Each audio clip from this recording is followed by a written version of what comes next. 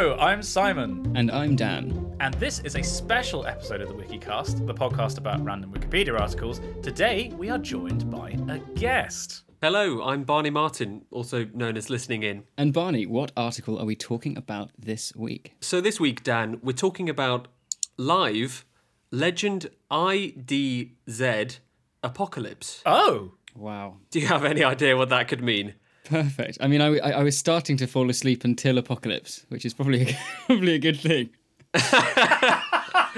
Sorry, that was probably my delivery more than Live anything. IDZ Apocalypse. Yep, straight to the point. IDZ Apocalypse, yeah. You gave us the teaser before we started that this was musical. Perhaps we should explain to people, this is the first time we've had a guest in a little while. Barney has very kindly accepted our invitation to join us. And as you've already said, you're known as Listening In. You might recognise his voice from the YouTube channel Listening In. And for people that don't know you, Barney, what do you do on YouTube? So I make video essays on music, on film music, classical music, sort of analysis of pieces, and sort of general essays on music, that sort of thing. Right, and very appropriately, this is a music-based article. It is, yeah.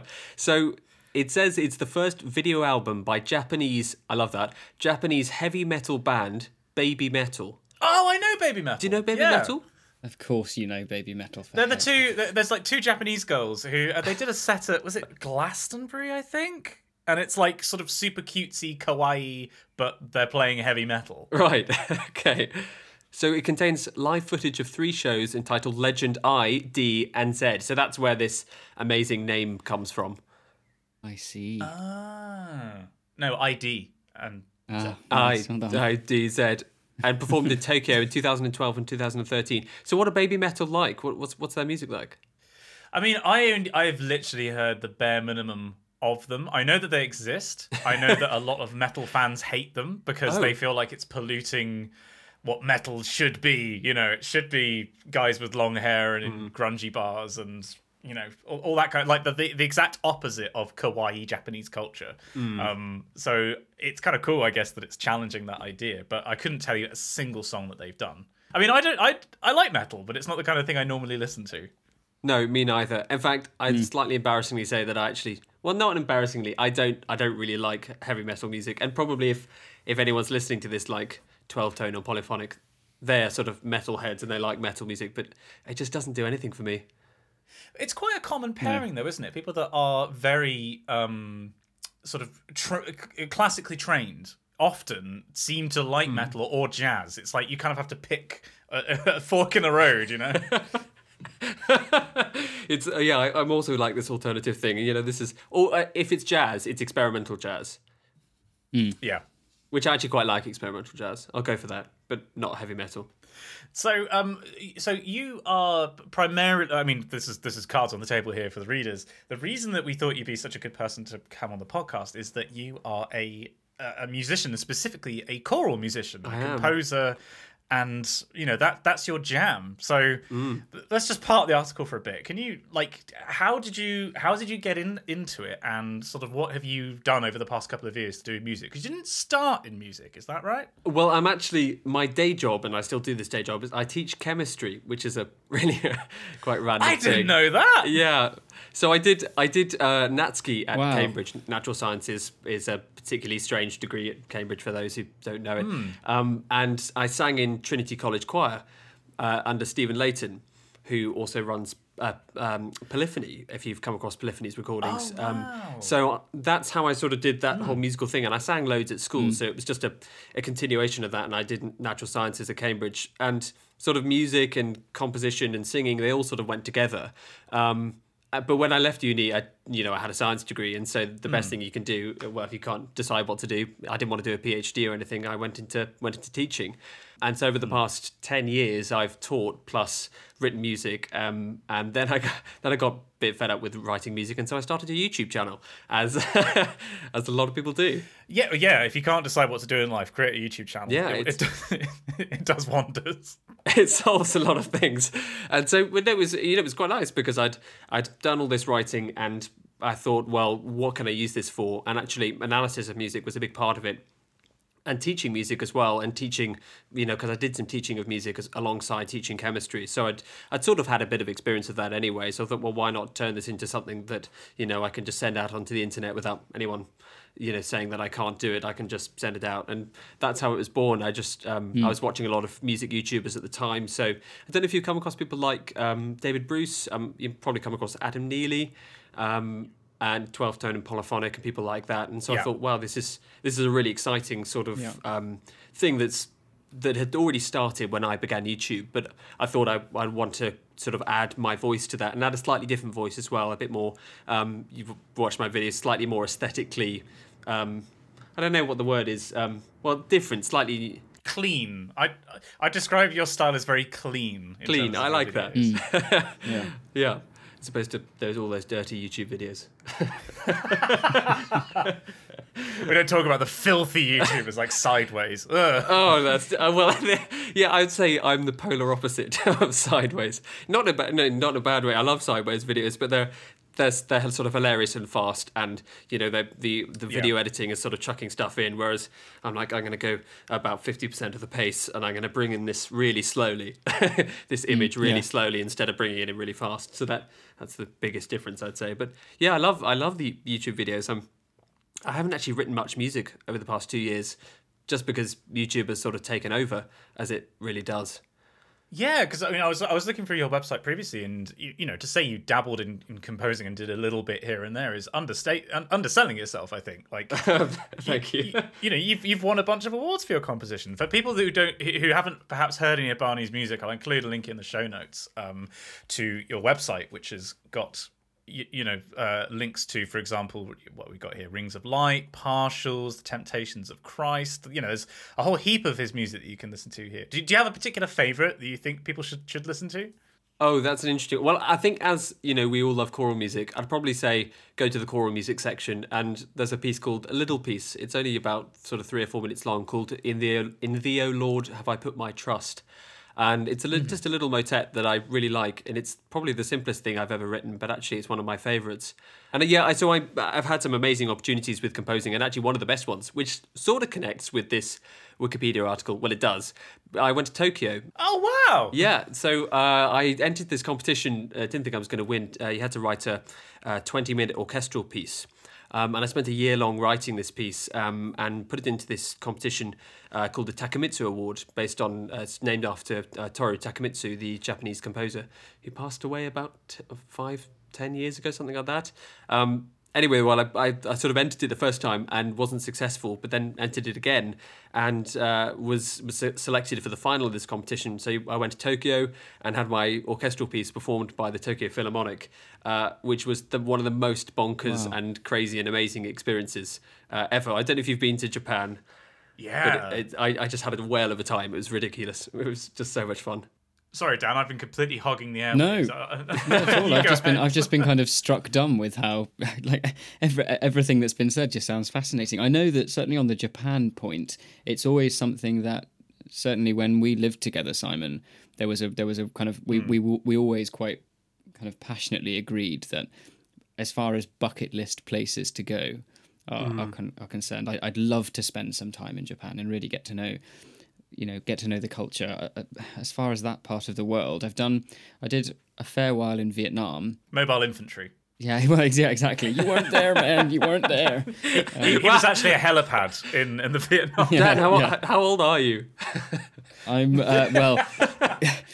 It's a dangerous question. I'll just embarrass myself with niche references that no one will understand, and I'll just wail and cry. In fact, I was made to realise how old I was.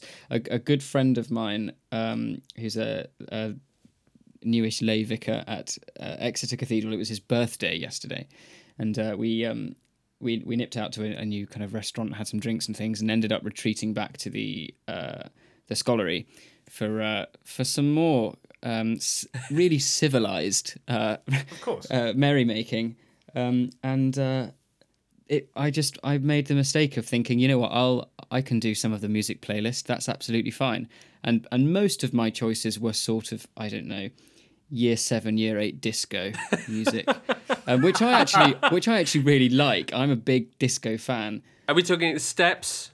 Oh yeah, I mean, I'm trying to think of the stuff we were playing. 5? I think I put the. Do either of you recall the Ketchup song? No. Oh, God. Oh, Remember the ketchup. it's a cultural institution. It's the. I really the don't most, think it is. It's really brilliant. It's really great. Anyway, I started thinking, okay, this is getting a bit too disco now. I'll start playing some of my own music that I think is hip and down with the kids. And it was just embarrassment after embarrassment, really. And then I thought I'll join in the dancing, and it was just one thing to another. It was terrifying. How did the dancing go? Well, I don't know if you've seen. Do you recall that scene in Love Actually where Hugh Grant as the PM is dancing through his house? It was basically that. Excellent. Somebody down, I can hear them right now. Somebody is editing your face onto Hugh Grant's body in that scene. Like, that is going to be posted on the Discord within the hour of this episode going out. That's iconic. Yeah, that's sort of my Which is my better than bag, my really. dancing, which I'm pretty It was sure good you fun. described Dan once as unnatural. Like, Yeah. Imagine if you'd sort of been plugged into a high volt battery and someone was just seeing how many, you know, what current they could really get coursing through you and what the kind of resultant physiological effect would be. I have hypermobile hips. Like, that's all I'll say. Like, they move further than they should be able to. Simon, you're a scientist. You shouldn't be able to dance. It's sort of a requirement, isn't it? Exactly. There's a reason that most of my dance moves resemble standing waves. Like, Oh, that is so geeky. I like that. anyway, baby metal. Baby metal. I mean, I don't know what more else there is to say about baby metal. Yeah. So I mean, this is a video album. Did you say? So this is concerts that have been chopped together into an album. Yeah, live footage. I don't think it's a video album, but it's just live. Oh no, maybe it is it is a video album. You remembered rightly, and I completely forgot, even though it's in front of me. So they took it from 3 shows and they just mixed it together. How was it received critically? Reception. It charted at number 7 for the week of December 2nd, 2013 on the Blu-ray chart with Oh, wow. the first week's sales of 4,908 copies. Right. That's not very good. I have no context for how good Yeah, that is. I have no idea how to interpret that. This is something that, like, when I chatted to my publisher about book pre-orders, I remember saying to them, like, how many is good? Like, I have zero for videos. I have a frame of reference for, oh, that's a good number of views, and probably for music generally, there's a scale. You know, you're like, oh, you sold 10,000 copies. Oh, that's quite a lot of copies. But for books, I genuinely have zero clue how many is considered a success. Does the publisher know? Well, they said 200 pre-orders would be a really good sign, and we got like double that in the first week. So, wow. But that's also like not fair because I have a very active online community, so you'd expect people to pre-order it. But in terms of after release, I genuinely have no clue what like a good figure is, and I don't even know if there is such a thing. It's just such a broad field, you know. I suppose metrics don't really matter that much in selling books, or do they? I mean, yeah, like I think from an author's perspective, at least, like you've been paid by the time the book comes out, you've been paid basically, realistically as much as you're going to be paid for the book. Like, yes, if the book does well, you will get royalties, but practically speaking, I think for most of the time, the payment you get is prior to release. So in that sense, yeah, like numbers don't really matter so much. In the same way that, for example, like, if you receive a sponsorship for a YouTube video, in a way, the number of views you get on that video doesn't matter because you've already been paid. But of course, if you want to have future opportunities to write a book or make a sponsored YouTube video, you need to get a certain number of views. So there is still that pressure. Do you think it takes the pressure off in a sense because you've done the book, you're happy with the book, you get sort of paid up front, and the book's out in the world, and its reception matters, well, less than a YouTube video, certainly. Yeah, I think it's a good thing that there's not the up-to-date statistics as well. I don't get to wake up in the morning and see how many copies have been sold overnight. Yeah, that would be horrible, wouldn't it? Yeah, a running counter. Does Amazon not tell you something?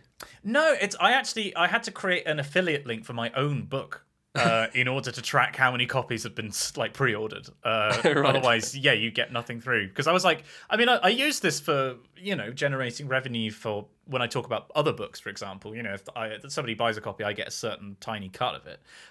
But if I wanted to track how many times people had actually pre-ordered my own book, I had to do the same thing. That seems very strange. Yeah, I don't know if it was technically how you're supposed to do it, but yeah, it works. With the fact that it's a video album, I was trying to remember like if I've ever actually watched a video album, and I realized that like I would probably actually call that a concert film. I don't know, and I don't know if you've watched any of those, especially for like popular music, where it will be cut over like the several nights of a tour into a film, because there are some really good ones. I've never really watched any. Oh, well, I've watched some classical ones, but I don't think those really count. Yeah, because Talking Heads did a show called Stop Making Sense that came as a free DVD in a newspaper about 20 years ago, and I remember watching that a lot, and that was quite influential on me actually. Like, it was a really cool concert film, and Queen did one for their Wembley show. Oh yeah, or you know, a couple of ones like that. But those are literally the only times I can ever remember watching it. Like, who did you watch that was the classical version of that? Well, I'm thinking, you know, classical proper film recordings of concerts as the equivalent thing, which I suppose it's sort of an equivalent thing, because you can, you know, when they have these Royal Albert Hall concerts, and they're usually for sort of more popular things, you know, like those Classic FM, you know, greatest hits concerts. Yeah. Well, I don't really watch those, but you know, when you have a series of, so the Berlin Phil, for example, could go on tour and they'll record, you know, a film every single night, and then they'll mix it together and then release it as a DVD or something like that afterwards. Right, okay. I have always wanted to go to one of those. They're normal at the Royal Albert Hall, like a screening of a film with a live orchestra. Oh, yeah, definitely. Have you ever been to one No, of those? I've never been, but I would love to. Well, Lord of the Rings would be top of my list. Yeah, absolutely. Yeah, absolutely. I was going to say, I was. It reminds me of the John Wilson Orchestra, who are usually a fairly prominent feature in kind of most proms. Years ago, there was a big celebration of MGM anniversary things, and they did a kind of a sort of a live play along to Tom and Jerry. Oh yeah, it's about 9 minutes long, and it's the most amazing thing, because it's just, you know, you don't need to see the animation. It's the music makes it so clear, and you've got you'll have two people right at the back of the orchestra who will be recreating the sounds of kind of dogs barking and windows like smashing, and it's just the most thrilling thing to watch. Some of that music for those early cartoons is some of the best music that's ever been written for television. Actually, I'll probably do a video on it someday. But that's that sort of idea of Mickey Mousing, where you have, you know, particular beats of the music or particular events in the music lining up almost exactly with, you know, with a particular action, and it's so amazing, but it's really harmonically you know, rich and interesting. It's not just sort of banal, you know, boring music. It's actually really sort of well orchestrated and well written. It was a sort of golden age. It takes a lot of effort to make it look completely, oh, this is just silly music, whereas actually it's kind of blurring that boundary between diegetic and non-diegetic music, I suppose. Oh, yes, excellent. Yeah, now we're getting talking. It makes me think of Disney's Fantasia. Don't tell anyone, but one of my upcoming videos is on Fantasia. I love it. Oh, I can just promise you that having said that on this podcast, nobody has heard that. Don't worry. Oh, good. That is a spoiler for literally dozens of people, perhaps. Yeah, what are the viewing numbers like for this? I'm sure they're quite good, aren't they? I mean, we get some people. I mean, we get people emailing in, so some people listen. Oh, that's good. I mean, I think it's about, if I had to guess, within the first sort of month of release, it's probably about 2,000 people. Oh, that's pretty good. Per episode. But it's also, I have no idea if that is from the just the Podbean or if that accounts for Spotify views. I have no idea how many people actually listen, because I don't know how the statistics work. There are some podcast providers that I don't think tap into Podbean, our hosts' kind of like analytics. Oh, okay. Which again is like one of those moments where Simon and I realised, having done this, we were talking earlier about this podcast has been going for nearly 4 years, and I think over those 4 years we've maybe said thank you to Podbean 3 times. Well, it's not like Podbean are listening in and are going to be like, cancel the No, but similarly, if they were removed from the process, we'd be in a bit of trouble. Yes, this is true. This is very true. But I don't think there's anyone listening. That would require a lot of work. I mean, there are obviously people watching YouTube videos, from sponsors, but I don't think Podbean probably listens in. Yeah. Which is fine, so we can say what we want. Seeing as we're basically at this point in the podcast anyway, this is no pressure down or anything, but what's your choral piece of the week? Oh, I'm excited. And this will be my piece of the week. Drum roll, please.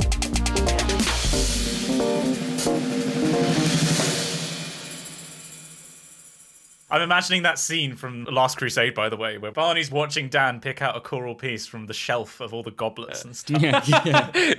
That's You've chosen poorly. Yeah, you can't get this wrong. It's a fairly easy one for me this week, actually. I sang Evensong with the University of Exeter Chapel Choir yesterday, and there was a piece that Michael had put down. It was as a service goes, a polyphonic feast for the ears. It was a really good, fun service. We had Bird second and some nice Tudor responses, and then this anthem, the name of which was very, very kind of familiar to me. But having then looked at the music, I don't think I'd ever sung it, which surprised me because of the amount of time that I've either been singing in chapel or the kind of 3 and a bit years at the cathedral. It's a fairly well-known piece, but it's Ascendit Deus by Peter Phillips. Ah, okay. It's brilliant. I really like it, and I was shocked to be. We were rehearsing it, and I thought, no, I've never done this before, and nor had I think anyone who was singing in that kind of like reduced consort. Yeah, it really shocked me. I think the last major sort of ascension piece that we did would have been the Gower's Viri Galilei, which is absolutely incredible. And if you haven't heard that as a subtle kind of number 2 piece of the week, check out the Gower's Viri Galilei. But yeah, Ascendit Deus, Peter Phillips. It's fab. Have you performed that one, Barney? I've actually not, and I actually don't know it. I was hoping, I was just sort of assuming that I'd know the choral pick of the week, but I don't know it. I mean, given that you're here, I feel like you also should have your own.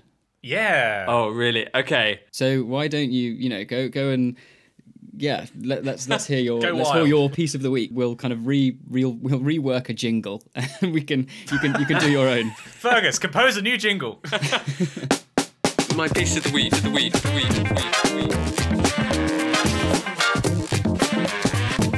My piece of the week. My piece of the week. Okay. What have I been listening to recently? Well, actually, interestingly, Simon, because you tweeted at me about my Why Choral Music Sounds So Good video. Yes. And after that, because I think you mentioned Joby Talbot's Path of Miracles. Indeed, and after that, I re-listened to the whole of it.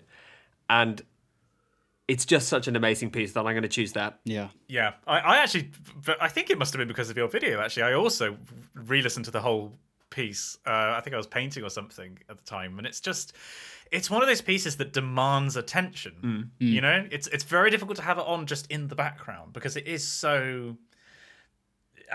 To say that it demands attention and it's like kind of sat in the corner, like, look at me, listen to me, makes it sound like a bad thing. I don't mean it in a bad way. I mean it in the way of, holy shit, it's just so good. Yeah. You just need to listen to it. Yeah, it's a kind of sound bath piece, isn't it? You've just got to let the whole thing wash over you. And yeah, I like that sound bath. Yeah, I think I might steal that, Dan. Can I steal that?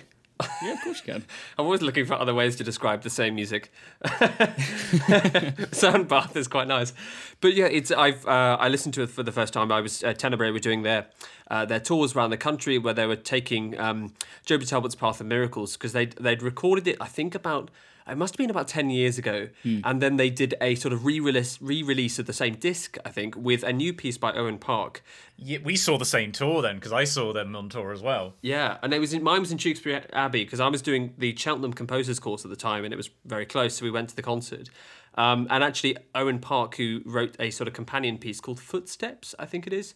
Yes. Yeah. We were sort of overlapped at Trinity together. So he's my other sort of my famous composer friend, the one who's done sort of better than me, but he's brilliant. I love his music. And Joby Talbot's piece, I was just sort of completely taken back by it. I think partly because of the way he used sort of different groupings within the choir. So he'd have these sort of big sections where the sopranos and altos would be repeating these lines over and over again, and they'd sort of, within the sort of acoustic of Tewkesbury Abbey, they just sort of blended into this amazing landscape of sound, and then underneath you'd have these sort of very deep melodies in sort of in the bass and the tenors, and it's just such an amazing effect. But then they had those sort of dramatic bits, and I really was taken aback by it. And we actually got to meet Joby Talbot. Because I was doing this Cheltenham Composers course, he came along, and we spoke to him the day after, and were able to ask him questions about the piece. So that was a great experience. I would sort of almost spiritual, if I could say that. Yeah, it would definitely. I'd love to repeat that. He gets cooler and cooler as well. I mean, I was chatting to a friend of mine who kind of coordinates events and the summer school at Dartington Hall. Oh yeah. Just southwest of us, and I hadn't realised that Joby Talbot was arranger and keyboard player in the Divine Comedy. And I don't know if either of you know the Divine Comedy. It's Neil Hannon's band, and it's just kind of, it's unfair to describe it as silly music, but it's clever lyrics, and it's brilliant. It's really, really great. There's a song called Assume the Perpendicular, which is about his love of visiting like National Trust properties and just being slightly quirky. But you think of Path of Miracles, and then you also think of the work he would have been doing in the Divine Comedy, and he's just such a cool guy. He is. I also saw. I read a description of when he was coming up with the Path of Miracles. He said it was a magical trip to northern Spain, punctuated by a decidedly non-magical car crash. Oh God! Which I just thought was a great way of describing it. That is, yeah. That doesn't come across in the music. No, for people who don't know what we're talking about, do yourself a favour and listen to the Path of Miracles, and listen to the. I'm going to say something that might be a bit unkind here, but I think you should only listen to the Tenebrae recording, because I've never heard a single other choir do it justice. Are there any other official recordings of it? Yeah, there are a couple of one, and the names that are escaping me. I have. There's some American collegiate ones that have done it for sure. Yeah.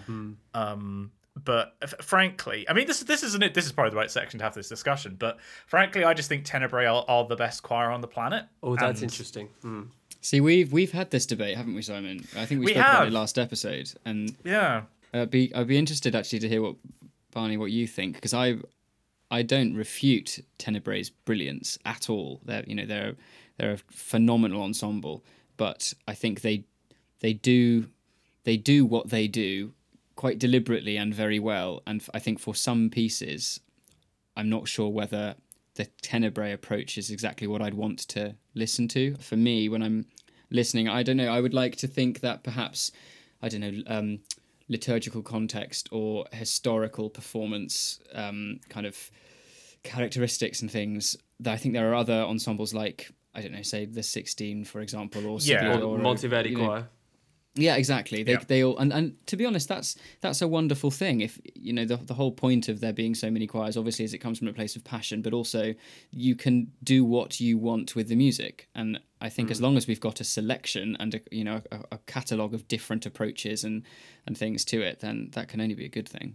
I agree. I think that they do what they do incredibly well, which is that very pure, very deliberate sound, which works for a lot of the music they do, and they're very particular in their choice of music, and they choose it very well. Their discs are so well crafted because they know exactly how to produce the sound that they want. Saying that, they did a Brahms and Bruckner one a couple of years ago, which is sort of not quite that sort of clean style. But then you got the Monteverdi Choir, who sing Bach amazingly well, but also do sort of Stravinsky, The Rake's Progress equally well, and that sort of more full-bodied, rich sound, so with a lot more vibrato, which I really love actually. Yeah. And it depends on how I'm feeling. If I want to be in a sound bath, lovely, then I will go to Tenebrae. But if I want a bit more sort of edge to the sound, then I'll go to the Monteverdi Choir or 16 or something like that. But actually, it's usually it's usually album based. So I tend not to think, okay, I'm going to listen to some choral music, so I'm going to go to a particular group. I usually think, oh, I love, for example, Mother and Child by Tenebrae. The Taverner. That album, the Taverner, and that particular. I think the disc is called Mother and Child. Yeah, another one. Yeah. So I'll go to that particular album. But if I want to, as I say, listen to the Rake's Progress, when there's only really one choice, which is Monteverdi Choir and John Elliott Gardiner. But it's sort of album based, and I'll know where to go for a particular piece of music. But I don't know about calling them the best choir in the world. I don't know about. I mean, that. it's inherently a subjective thing, isn't Yeah. it? It's it's like saying I do the best music, whereas like I might be in the mood for choral or Dragon Force. Like it could be the two options. yes, exactly. That is all music from now. Whereas I totally agree. For something like for me, I will die on the hill that for Handel's Messiah and the St. John Passion, my favourite recordings are the 16. Because they have that different. I don't want to call it a fuzzier sound, but it's a bit. I don't know. It sounds like a large ensemble. Whereas the thing that certainly struck me when I heard Tenebrae live was it was a choir where it sounded like an individual, and yet each person almost sounded like a choir. Like they had the volume and carried a part. Each individual carried the part as if they were a section on their own. And yet when you put all those together, it almost sounded like one person's voice. It was kind of paradoxical. Whereas with the 16, it feels like you're listening to a big choir, which of course you are. Yeah, and they have that nice balance of being big, but not sort of choral society big. So you don't get that haze in the sound when you get with sort of 50, 60, 70 singers. Suddenly you get that really strange haze, which is like a strange acoustic phenomenon, which I have no idea where it comes from, but you always have that. And sometimes you want that. I didn't. Well, we had a funny. Oh, I never want that. We had a funny story from a couple of years ago where we did a performance of Dyson and D great piece. At Exeter Cathedral, and it was orchestrated. So we had a full orchestra, and there was the chapel choir and the cathedral choir there together. It turned out we didn't have permission to orchestrate it, and lawyers got in touch. But it turned out they liked the orchestration so much that they decided not to take it any further. But that's good. It's the most it's so classic from the chap who did this most. It's just a fantastic orchestration, and to go from hello, this is the owners of the Dyson estate, we can see that you've just put a video up orchestrating a piece that is not in the public domain. As you can imagine, we are seriously considering legal action. Next paragraph. However, we really love what you've done and we'd like to publish. It's like, yeah. It's sort of win-win, isn't it? That's great. Yeah. But that had that haze. That what I was going at there was that had that kind of like you're listening to a huge number of people singing something, and that kind of music I think benefits from that. Like a lot of the Anglican standards are meant to be sung, I think, by huge groups, and they take on a certain power by having that, and not specifically to Anglican, but that kind of music. Yeah, that kind of Victoriana stonking kind of Sunday roast service Balfour music. Gardiner. Yeah, exactly. Yes. Yeah, there's that classic Te Lucis ante terminum. This is getting so geeky. Getting? Sorry. Yeah, what do you mean getting? This has continued to be.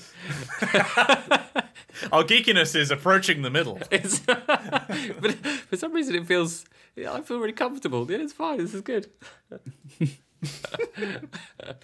Oh dear. I'd love to do Dyson and D with an orchestra. I've never done anything like that, but I can imagine it being quite amazing. If you want to laugh, if you just stick Dyson and D into YouTube, you'll see the University Chapel Choir video of it, and it is just.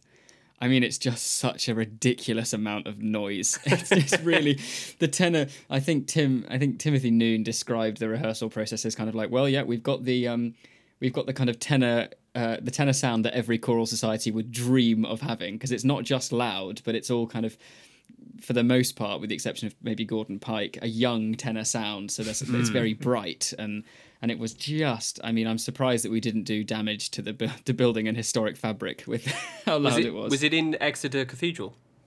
Yeah, it was. So we performed it in the nave in front of the in front of the kind of organ screen, and it was. We're all on big kind of tiered staging, and then there's an orchestra in front of that.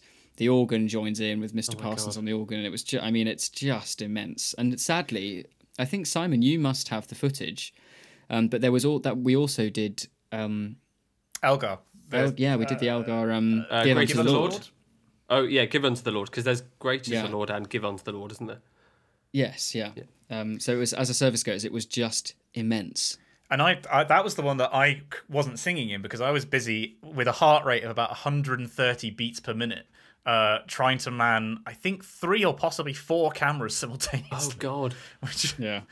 Which is, I've done this now. I seem to transition from predominantly singing to predominantly doing the videography. And the videos got more and more complicated. And honestly, it's so, and especially when you know the music and it's like, there's a cue coming up in like 10 seconds that I cannot afford to miss. And I am in the wrong position. The camera is over there. It's out of focus. Oh God, it shortens your life. If you think performing is stressful, try filming. It's so much worse. Yeah, I've had experience of that because being when I was trying to make it as a composer, I put on all these performances, but I was the one who did all the videography for it, and I was the one who did all the recording. And I think there is genuinely nothing more stressful than trying to capture a performance and there's only one shot, and you paid, you've stressed and stressed to get this together, and it's been really expensive. And if you muck up the recording, you can't just bring them all back again. That's it. You're done. So I hated that. I'm glad I don't do that anymore. Well, because it's like, if you sing in a choir, yes, if you mess up, you mess up a take, and so everybody has to do it again. But like, it is possible to make mistakes in a way that just blends out in the sound, and nobody would know. Whereas if you make a mistake as an audio engineer or a videographer, if you miss the shot, then there's no getting around it. You can't just fob off a mistake. No, you can't. No. So had you started your vlog channel by that point? Yeah, well, I started making vlogs when I was in Oxford, prior to starting the PhD, and I started doing the regular PhD vlog series, I think, in the second year of my PhD. Of course, yeah. And at that point, I became known as, Simon's the video man. Like, he'll do a video. He'll do it. Second year of the PhD was when we moved in together, wasn't it? Because you were elsewhere in your first year. No, it was my third year then. It was the third year of my PhD because I lived out by the hospital. That's right. I lived between a hospital and a graveyard, which felt very appropriate. Memento mori. But yeah, third year we were together, and then the one that was a big success was, I think, over the summer of going into third year, because the first PhD week one was when we played tennis, Dan.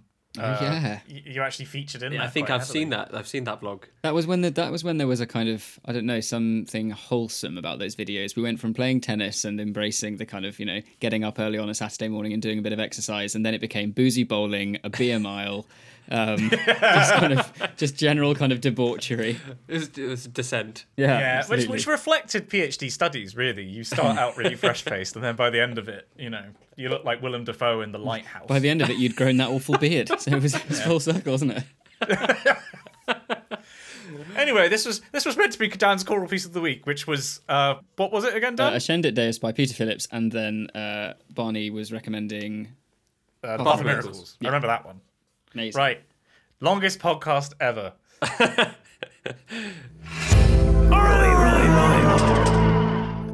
There's some really awful kind of hack reality TV that I've discovered on Amazon Prime, and it's called Below Deck. There has since been a spin-off show called Below Deck Mediterranean, and the premise of this show is that a camera crew produce this reality series where they follow the lives of people who work on luxury, like 78-foot super yachts.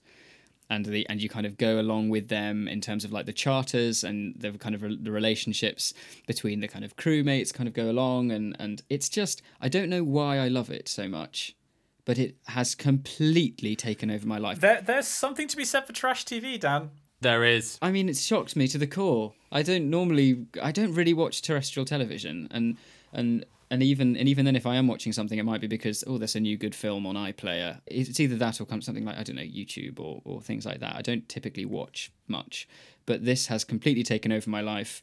I'm following most of the cast, including the captain, on Instagram now. God.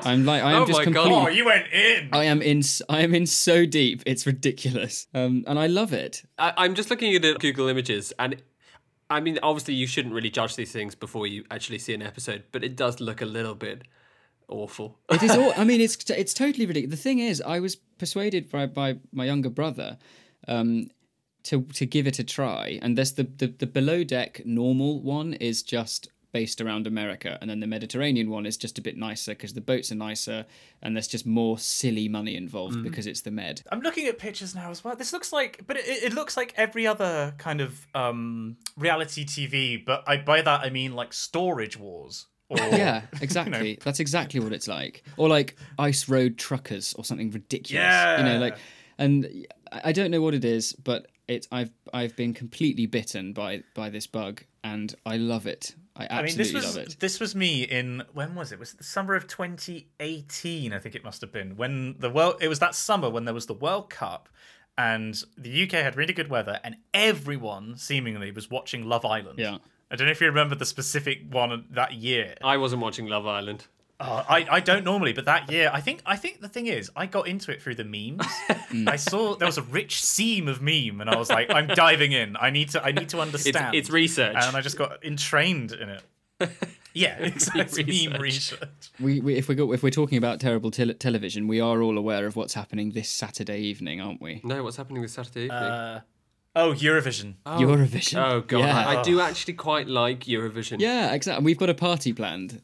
I have a real soft spot for Eurovision. Just, drinking lots and watching these terrible things, and then sometimes and occasionally get, a good one, and you're like, wow, actually that was pretty good. That had a really good key change in it. That was quite interesting, and it was really well sung. Then it's like, yeah, actually this is pretty good. I'd never thought you of all people would sing the praises of Eurovision Party. Yeah, I mean, obviously there's a lot of rubbish in there, and mostly I like highbrow stuff, but there's some pretty good arrangements in there, and because they're all sort of throwbacks to the 80s and 90s. There's absolutely nothing contemporary about it, so it sort of feels like a retro show, even though it's entirely contemporary. And it's there to be made fun of. I mean, I yeah. love Graham Norton just ripping the ever loving kind of life out of every other and then the typical comments of we've got a group of friends, they're coming over to mine on Saturday, and we've kind of gone through a list, and everyone has been given a country, and they have to wear something of that dress and bring food to their allocated country. So it should be quite fun. But I mean, it's just a really ridiculous, silly laugh. And as I alluded to earlier, I quite like disco and just a bit of glitz and just silly, tacky, sequined rubbish. And that's exactly what it is. Oh, it definitely has its place. Yeah. I'm not going to do a video about it. I think Tentacle has already done a video about it. Bunny, you absolutely now have to do even if it's just 3 minutes long. Try and make Eurovision look like a slick produced show. Yeah, get the graphic up where you have the staves come up, and you're like, here's the melody line from Sweden's entry. Yeah. The chord progression here is really interesting, and then To be honest, if I did that, it would probably go viral, wouldn't it? Yeah. It'd probably do really well. Yeah, it would. It absolutely would. Because it's all the time you're thinking, the balance between, how serious the topics you are that you choose, the topic that you choose are, versus how popular they're going to be, and that one would be very much on the scale of popularity. But I could probably find something interesting to say. Yeah, I mean, you could repurpose the sound bath analogy, and it could be Eurovision's sort of like a sound foam party. It's liquid, a sticky horrible. Yeah, it's a sticky horrible mess, and then you'll probably come away with an awful rash. Tell you what, nobody seems to believe me when I say this. I went to a foam party once in my undergrad, and I remember the only thing that stuck with me was I came away with my shoes cleaner than they've ever been. And I don't know what was in the foam, but it was like I'd been through a car wash. Were they using fairy liquid in the machines or something? I think they might have been. Like, my shoes were glistening clean. Foam party sponsored by Ariel. Whiter shirts are just around the corner. Is it a particularly British thing, the foam party? I went to one when I was like 16. Do they have them anywhere else? Absolutely no idea. I wonder. It's the kind of thing that you imagine would happen in like Ibiza or Corfu or something, right? But that's also very British inspired, I guess. Yeah. I don't know. Write in. Let us know, dear reader, wherever you are in the world, if you have foam parties. And it turns out that we are even weirder than we thought we were. Apparently they can be dated back to 1932. What? Guys in +4s and 3-piece suits. Yeah, phone parties can be dated back to A Rhapsody in Black and Blue, a 1932 short film directed by Aubrey Scotto, wherein Louis Armstrong dances, sings, and plays his trumpet in a large area of soap suds. Sorry, did you just say Louis Armstrong? Yeah, I did. All right, look. Settle down. It's fine. You weren't going to get away with that one. No. Well, it's amazing. It has such a rich history, which I never knew about. Yeah, amazing. Yeah. I mean, you every day's a school day. This podcast is an educational. Oh God. Well, I've learned about Below Deck Mediterranean. That's what's your guilty TV pleasure? Because I think, as you said before, the kind of content that you make on YouTube is sort of what we term highbrow. It's analysing classical film scores, and in some cases, yes, you're doing those is this chasing popularity? Is this chasing quality? And they're not mutually exclusive, because I would argue that your Lord of the Rings essays are both. Because, in my uninformed opinion, the Lord of the Rings has one of the finest scores of any film. Oh, definitely. And yet it's also phenomenally popular. But yeah, what do you watch that's lowbrow? I guess. Sorry, no, you were going to talk about Lord of the Rings. I'm not passing up that opportunity. Well, I was going to talk about Lord of the Rings because actually that is on the perfect of the quality popularity scale paradigm. That is perfect because everyone loves it, and it's also, in my opinion, I think the best set of scores that have ever been written for film. I'd agree. I think John Williams' scores for Star Wars are sort of equivalent, but I think Lord of the Rings tops it definitely. And interesting. And Howard Shore is one of those people that I don't really feel has actually been able to reproduce it in other contexts. I mean, I've listened to most of his scores, but none of them quite reached Lord of the Rings. But trash TV wise, I don't know if it's trash, but I like things like Parks and Recreation, and sometimes I just like watching. It's not really trash, but you might consider it sort of lowbrow, like Pixar films, because I just think, well, they're not lowbrow at all. Neither are they trash, actually. So that's a terrible example, because I've also done videos on them. So I don't know. I'd have to think about that. What sort of trash stuff? When Somebody Loved Me was one of Dan's go-to solo pieces. When we did really? concerts together, it was one of the ones that Dan used to do. This is the thing. Since coming to uni and kind of being obsessed with the English choral tradition, having lived overseas before, I was never exposed to it. So when I was auditioning for certainly the chapel choir, I think I sang Panis Angelicus because it's in Latin. And I thought, well, that's a good start. Oh, they'll like and then and then A little bit of Frank, yeah. Yeah, and then Michael looked at me and said, "All right, what are you going to do next?" And I said, "Well, are you familiar with Toy Story 2?" and then I just sang that, and then I thought it was going well because I got about halfway through, and then Michael just started accompanying me on the piano, just kind of tootling along, and we just basically, what was an audition turned into let's have a sing together.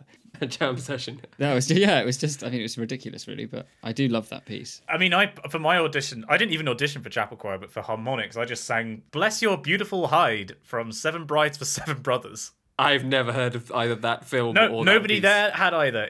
I'd heard it on TV before, and I thought, fine, I know how to sing that song. And how did it go? Was it good? Yeah. I mean, what they said to me afterwards, like quite a while afterwards, was in any audition, you want to try and give a piece of positive feedback as well as saying, perhaps you could work on this. And I remember thinking back, and their positive feedback for me was, "Oh, you really captured it when there was a note that wasn't on the beat. You really sold that." Like that was the bit of positive feedback they gave. Wait, was that intentional? Was it meant to be on the beat and you sang it off the beat? Oh no, it was meant to be offbeat. But I like the fact that was all they could come up with. But 4 years later, I was then leaving the chapel choir, so it all went okay in the end. Well, actually, this is reminding me of when I auditioned for Trinity College Choir. It was back in the days when you did an audition sort of before or during, actually, I think it was before your academic interviews. So we went along as a whole group and you did the sort of choral interviews and all the auditions. And as part of it, we all had to stand up in front of the pre-existing Trinity College Choir and give a sort of concert. So all of these people who were auditioning for the choir had to sing in front of the existing choir members. And it was just outrageously nerve-wracking, and I think I sang a bit of Handel. Mm-hmm. Oh, yeah. So I didn't sing any Toy Story. I think I should have just done "Where'd You Love Me." I think that would have probably gone down better. Whatever happened, it seems to have worked out all right for you, Barney. So I wouldn't worry. It was okay. Yeah. Good lord, that sounds intimidating though. No way would I want to do that. It was horrible. It was really, I mean, looking back at it, obviously when I got into the choir and then I had the opportunity to, you know, look at these poor people singing in front of us next year, I thought it was great because I didn't have to do it. But as a singer, you know, going to audition for the choir and have to sing in front of them was horrible. Balls to that.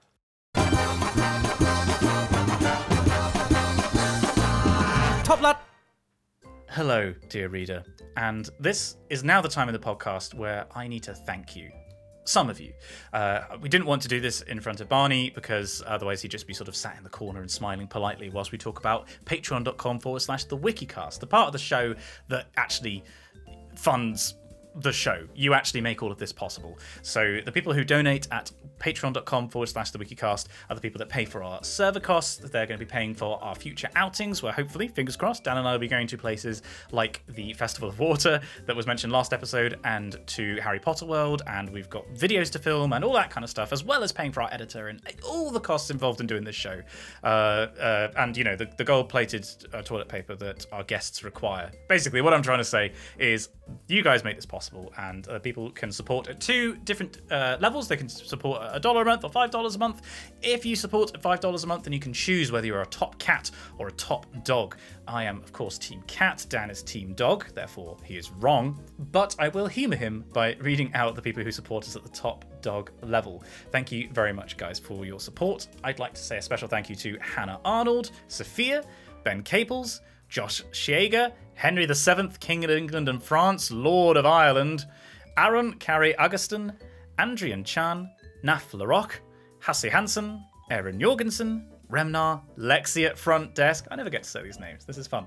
Eve Sharples, Alistair Fortune, Peter Reed, Maggie, Colin J. Brown, Codso, Ben McMurtry, Jay Wright, and Eric Bolliger. And now that the rabble are out of the way, I can actually say thank you to the people who really matter to me, the people who keep Jasmine fed and in diapers. Don't judge me for how I raised my child. I'd like to say thank you to the people supporting at the top cat level. I'd like to say thank you to Oliver, Violet Hatch, Abu El Ella, the physics boy, Simon P, Jack Easton, Izzy Christie, Nafi Iftikhar, Christopher Betterton, Dame Valerie III, Layla Medina, Oliver Craigie, Will Janice Humphreys, Rents Kirk, Oliver Burkhart, Omar Miranda, Cole Mansfield, Princess Andromeda, Choco Cat, Ben Dent, Isabella Strowski, Matt McGuire, and Dan Hanvey. Thank you so much to everybody who supports us on Patreon. You make the show possible. Now, back to the scintillating discussion with the other two. Bye-bye. Fergus, you can cut now.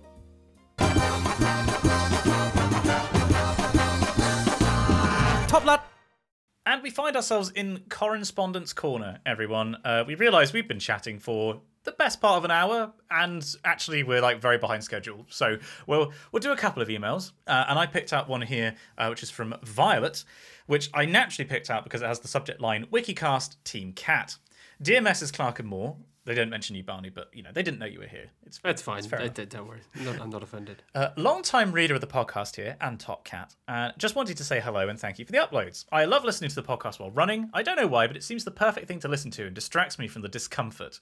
I love it when people say they listen to us when running because I like to imagine that they're trying to run away from us, Dan. Yeah. Like if I run fast enough, I'll leave the two strange Englishmen behind. Yes. Yeah. And Barney, this prompts the question: are you Team Cat or are you Team Dog? Is this this is a repeating question? Obviously, I don't know how to answer this. I think I'm probably He's a filthy agnostic, Dan. I think I'm probably Team Dog because I grew up with dogs, but my husband likes cats, and we're never going to get a dog, so I might as well just say Team Cat. Yeah. I'm gonna go for Team Cat. Wow, I mean, it started off so well.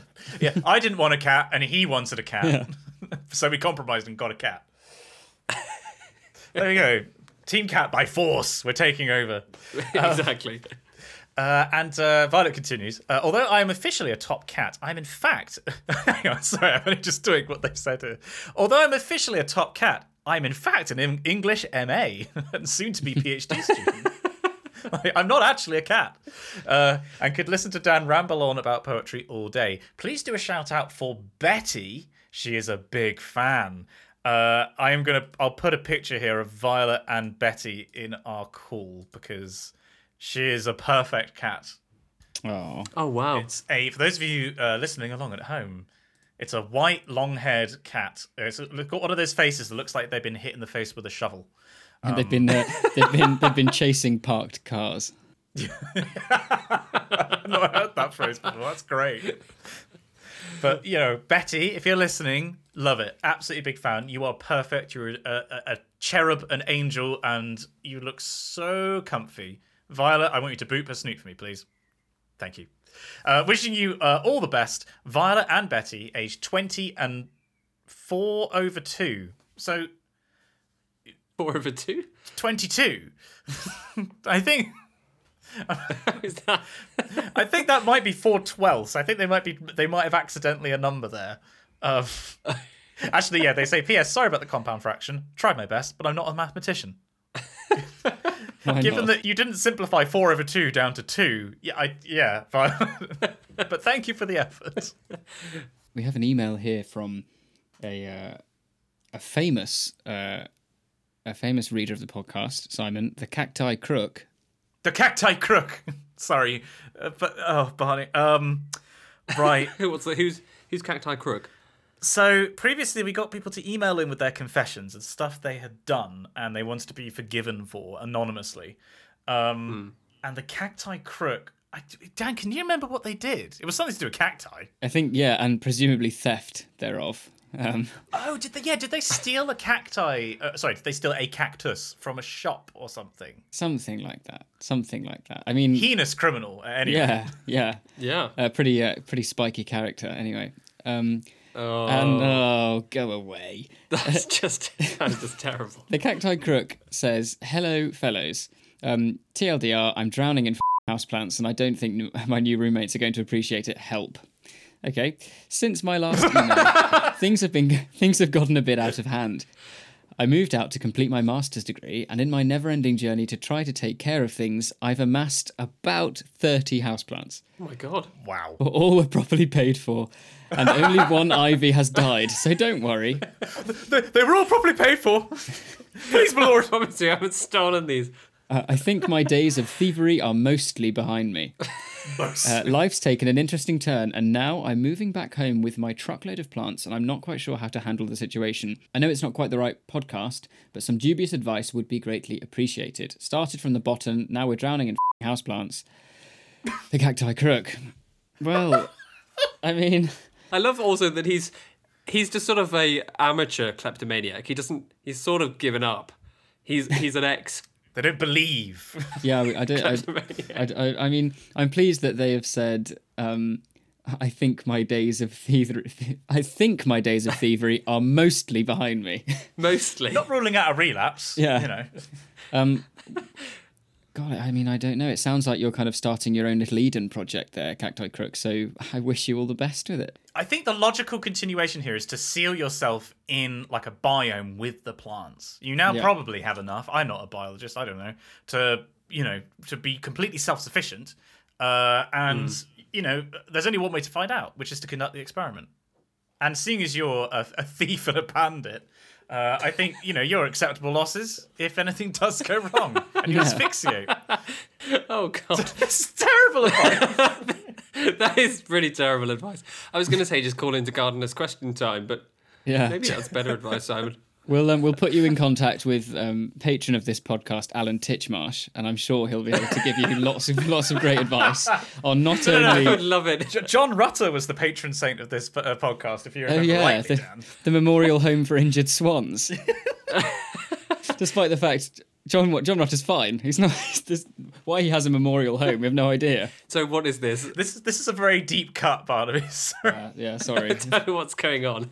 That was we joked. I think, Dan, this was one of your creations of like if we had like a Wikicast.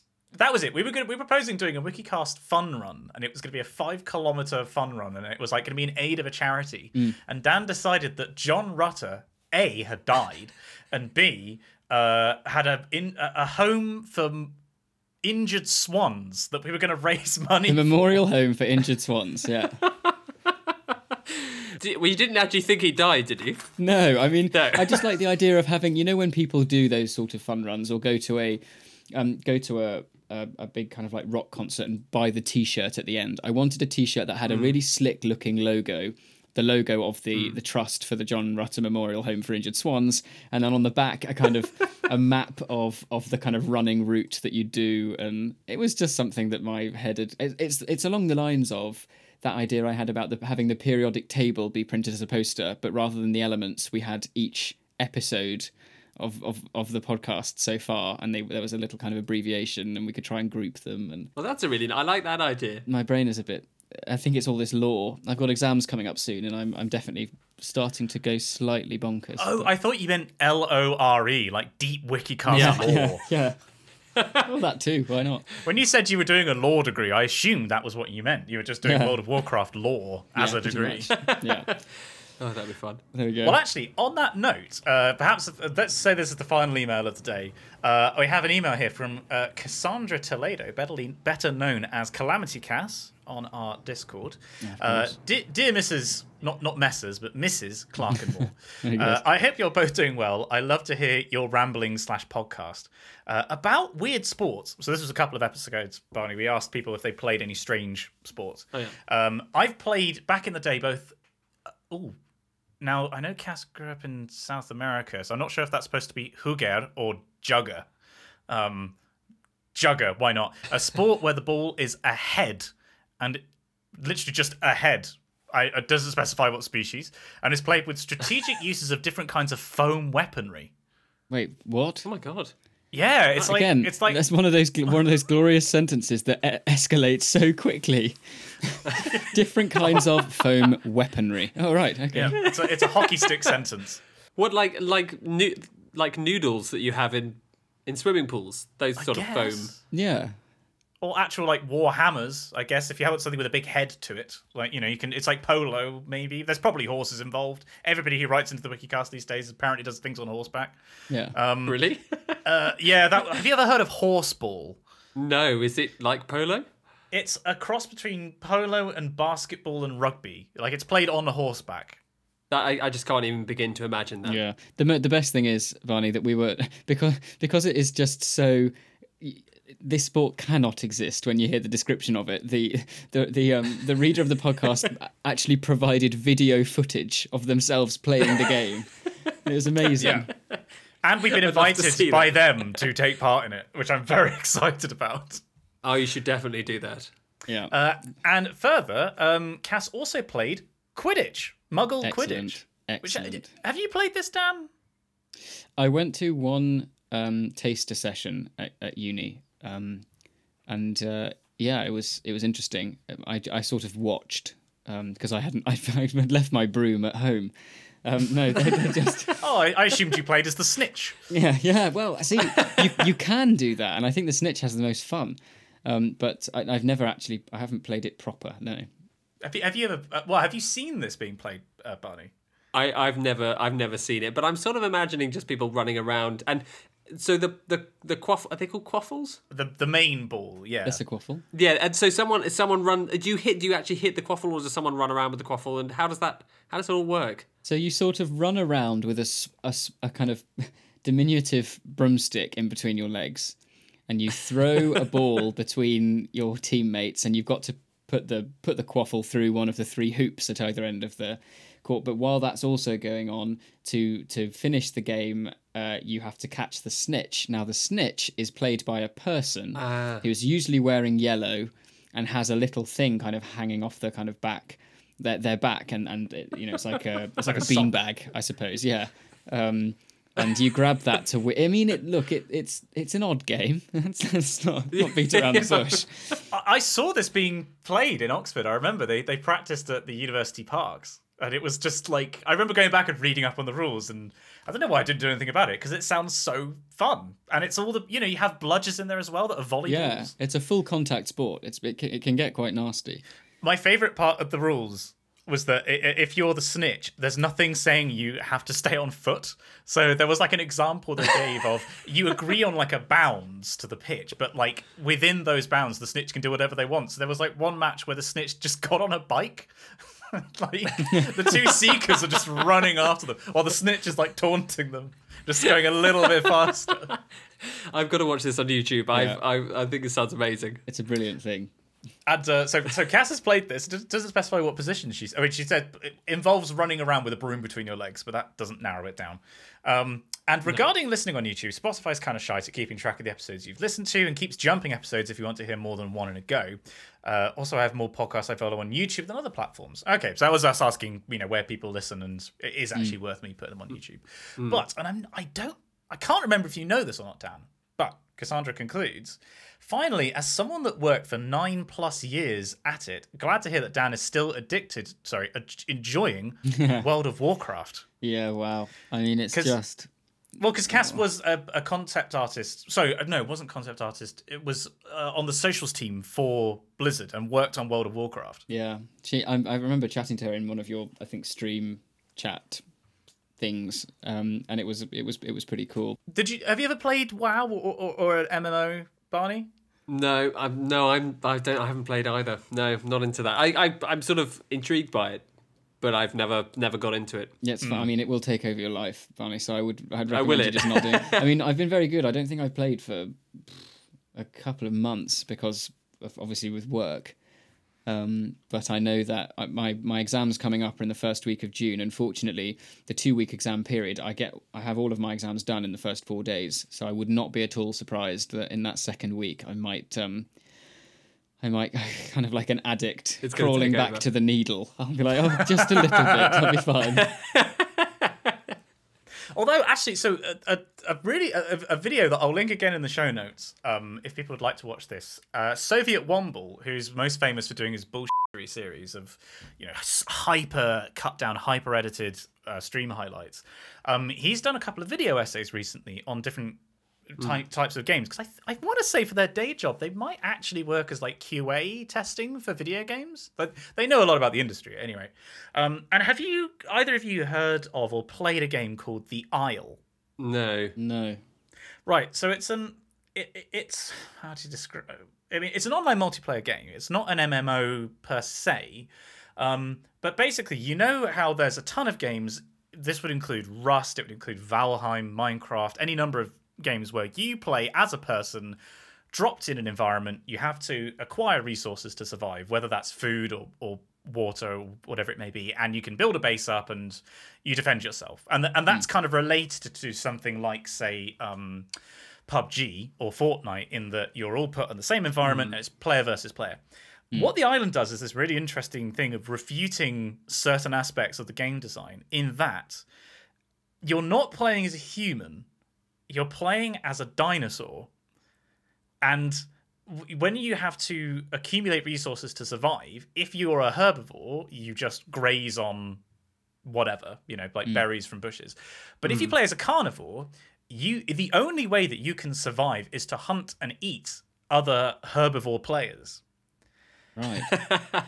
And it introduces, and I'd highly recommend watching the video, because it almost sounds a little bit dry when I put it like that. But the way that Soviet describes it, it's super engaging. And the reason that I bring it up is because there are role-play servers for it. Oh, here we go. Now you've got me. You had me at roleplay. Yeah. You activated my trap card. Yeah. You sunk my battleship, Simon. But it's like there are rules for, like, if you play as a Triceratops, you cannot herd up in more than 2 juveniles, 3 adults. If the herd size is exceeded, you must create a new herd. Oh wow. Wow. And if as a predator you get a kill, you cannot hunt another animal until that kill has been exhausted of, like, the meat resource. But it's also it lends itself to that, because there's no in-game voice chat, and the text chat, if you want to say anything in text chat, it's accompanied by your character, your dinosaur, making a noise. So if you're trying to coordinate, like, not being eaten as a herbivore, it gives away your position. And it's just it lends itself to this kind of role play stuff in a way that's not an MMO, but it's not like any other multiplayer game I can think of, really. Because, it takes like 6 hours or something to go from being a juvenile baby dinosaur to being fully grown. And, so you're invested in your character in the same way you would be in an MMO, but it's also doesn't have that depth. There's no inventory management. There's no attack management. It's just, left click if you're a predator to attack. But it just sounds really interesting. I've had this on my brain for the past couple of days, and mentioning World of Warcraft has just caused it to spew out into this video game bath that we're experiencing. Is it available? Can you play it now? I think so. Yeah, I think there might be recoding it or something. There was something to do with their retooling it, but I think it is available at the moment. Yeah. That sounds really good. It sounds quite dynamic and quite interesting. Yeah, like it's just that whole idea of there's two ecosystems going on. There's one as a herbivore, you're dependent on the game world, and if you play as a carnivore, you're dependent on killing and eating other players.